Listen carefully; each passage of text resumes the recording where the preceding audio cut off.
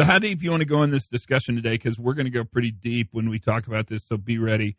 I guess maybe the best advice I can give you is fasten your psychological seatbelts if you have them. If you don't, pull down the psychological armrest and be ready for a discussion that sounds kind of like, I don't know what it sounds like, a schematic diagram.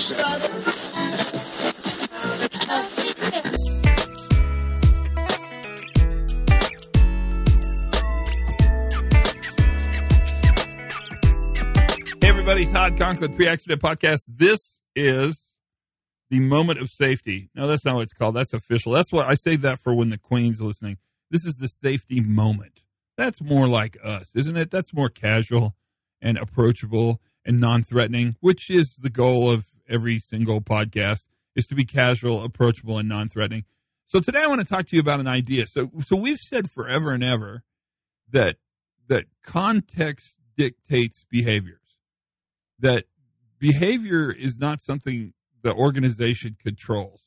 And the reason you don't get to control the behavior of your workers is because they get to control their behavior. And that's kind of how it works. No matter how you want to act like we can manage behavior and we can get we can discipline behavior, if you've raised kids or dogs, you know that you don't really get to manage behavior. You build a culture, I used the C word, or you build a system, you build a context in which the behavior makes the most sense. And the example I'd give you is you probably act differently in church than you do at a football game, right? I mean football in the international version. Well, actually, it could be any kind of football you want it to be.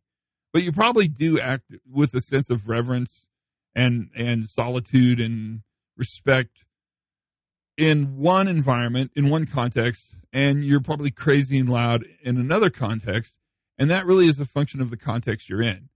Well, so we've thought about this before. I mean, this is not new knowledge to us at all.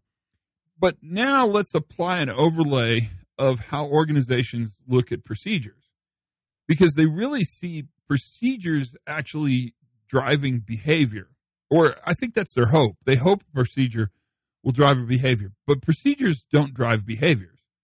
In fact, I would suggest behaviors actually drive procedural use and adherence. And so if we built a little diagram, so imagine, a whiteboard and some dry erase markers, context drives behaviors, right? And behaviors then allow the use of procedures. And at no point in there is the phrase procedures create behaviors a part of this conversation. And yet, my guess is many people in your organization think that the procedure is what dictates how people behave, how they act, how they perform. But it's not. And it probably won't ever be. Just a little food for thought. Thanks for listening, you guys. Tell your friends. I cannot believe how many people listen to this goofy podcast, but I'm pretty thankful. I mean, I'm pretty sure I would not do this if you didn't listen. So no pressure. I don't want this to get weird, but if you quit listening, I'm going to quit doing the podcast. Fair enough? Okay? Until then, learn something new every single day. Bet you did today. Have as much fun as you possibly can.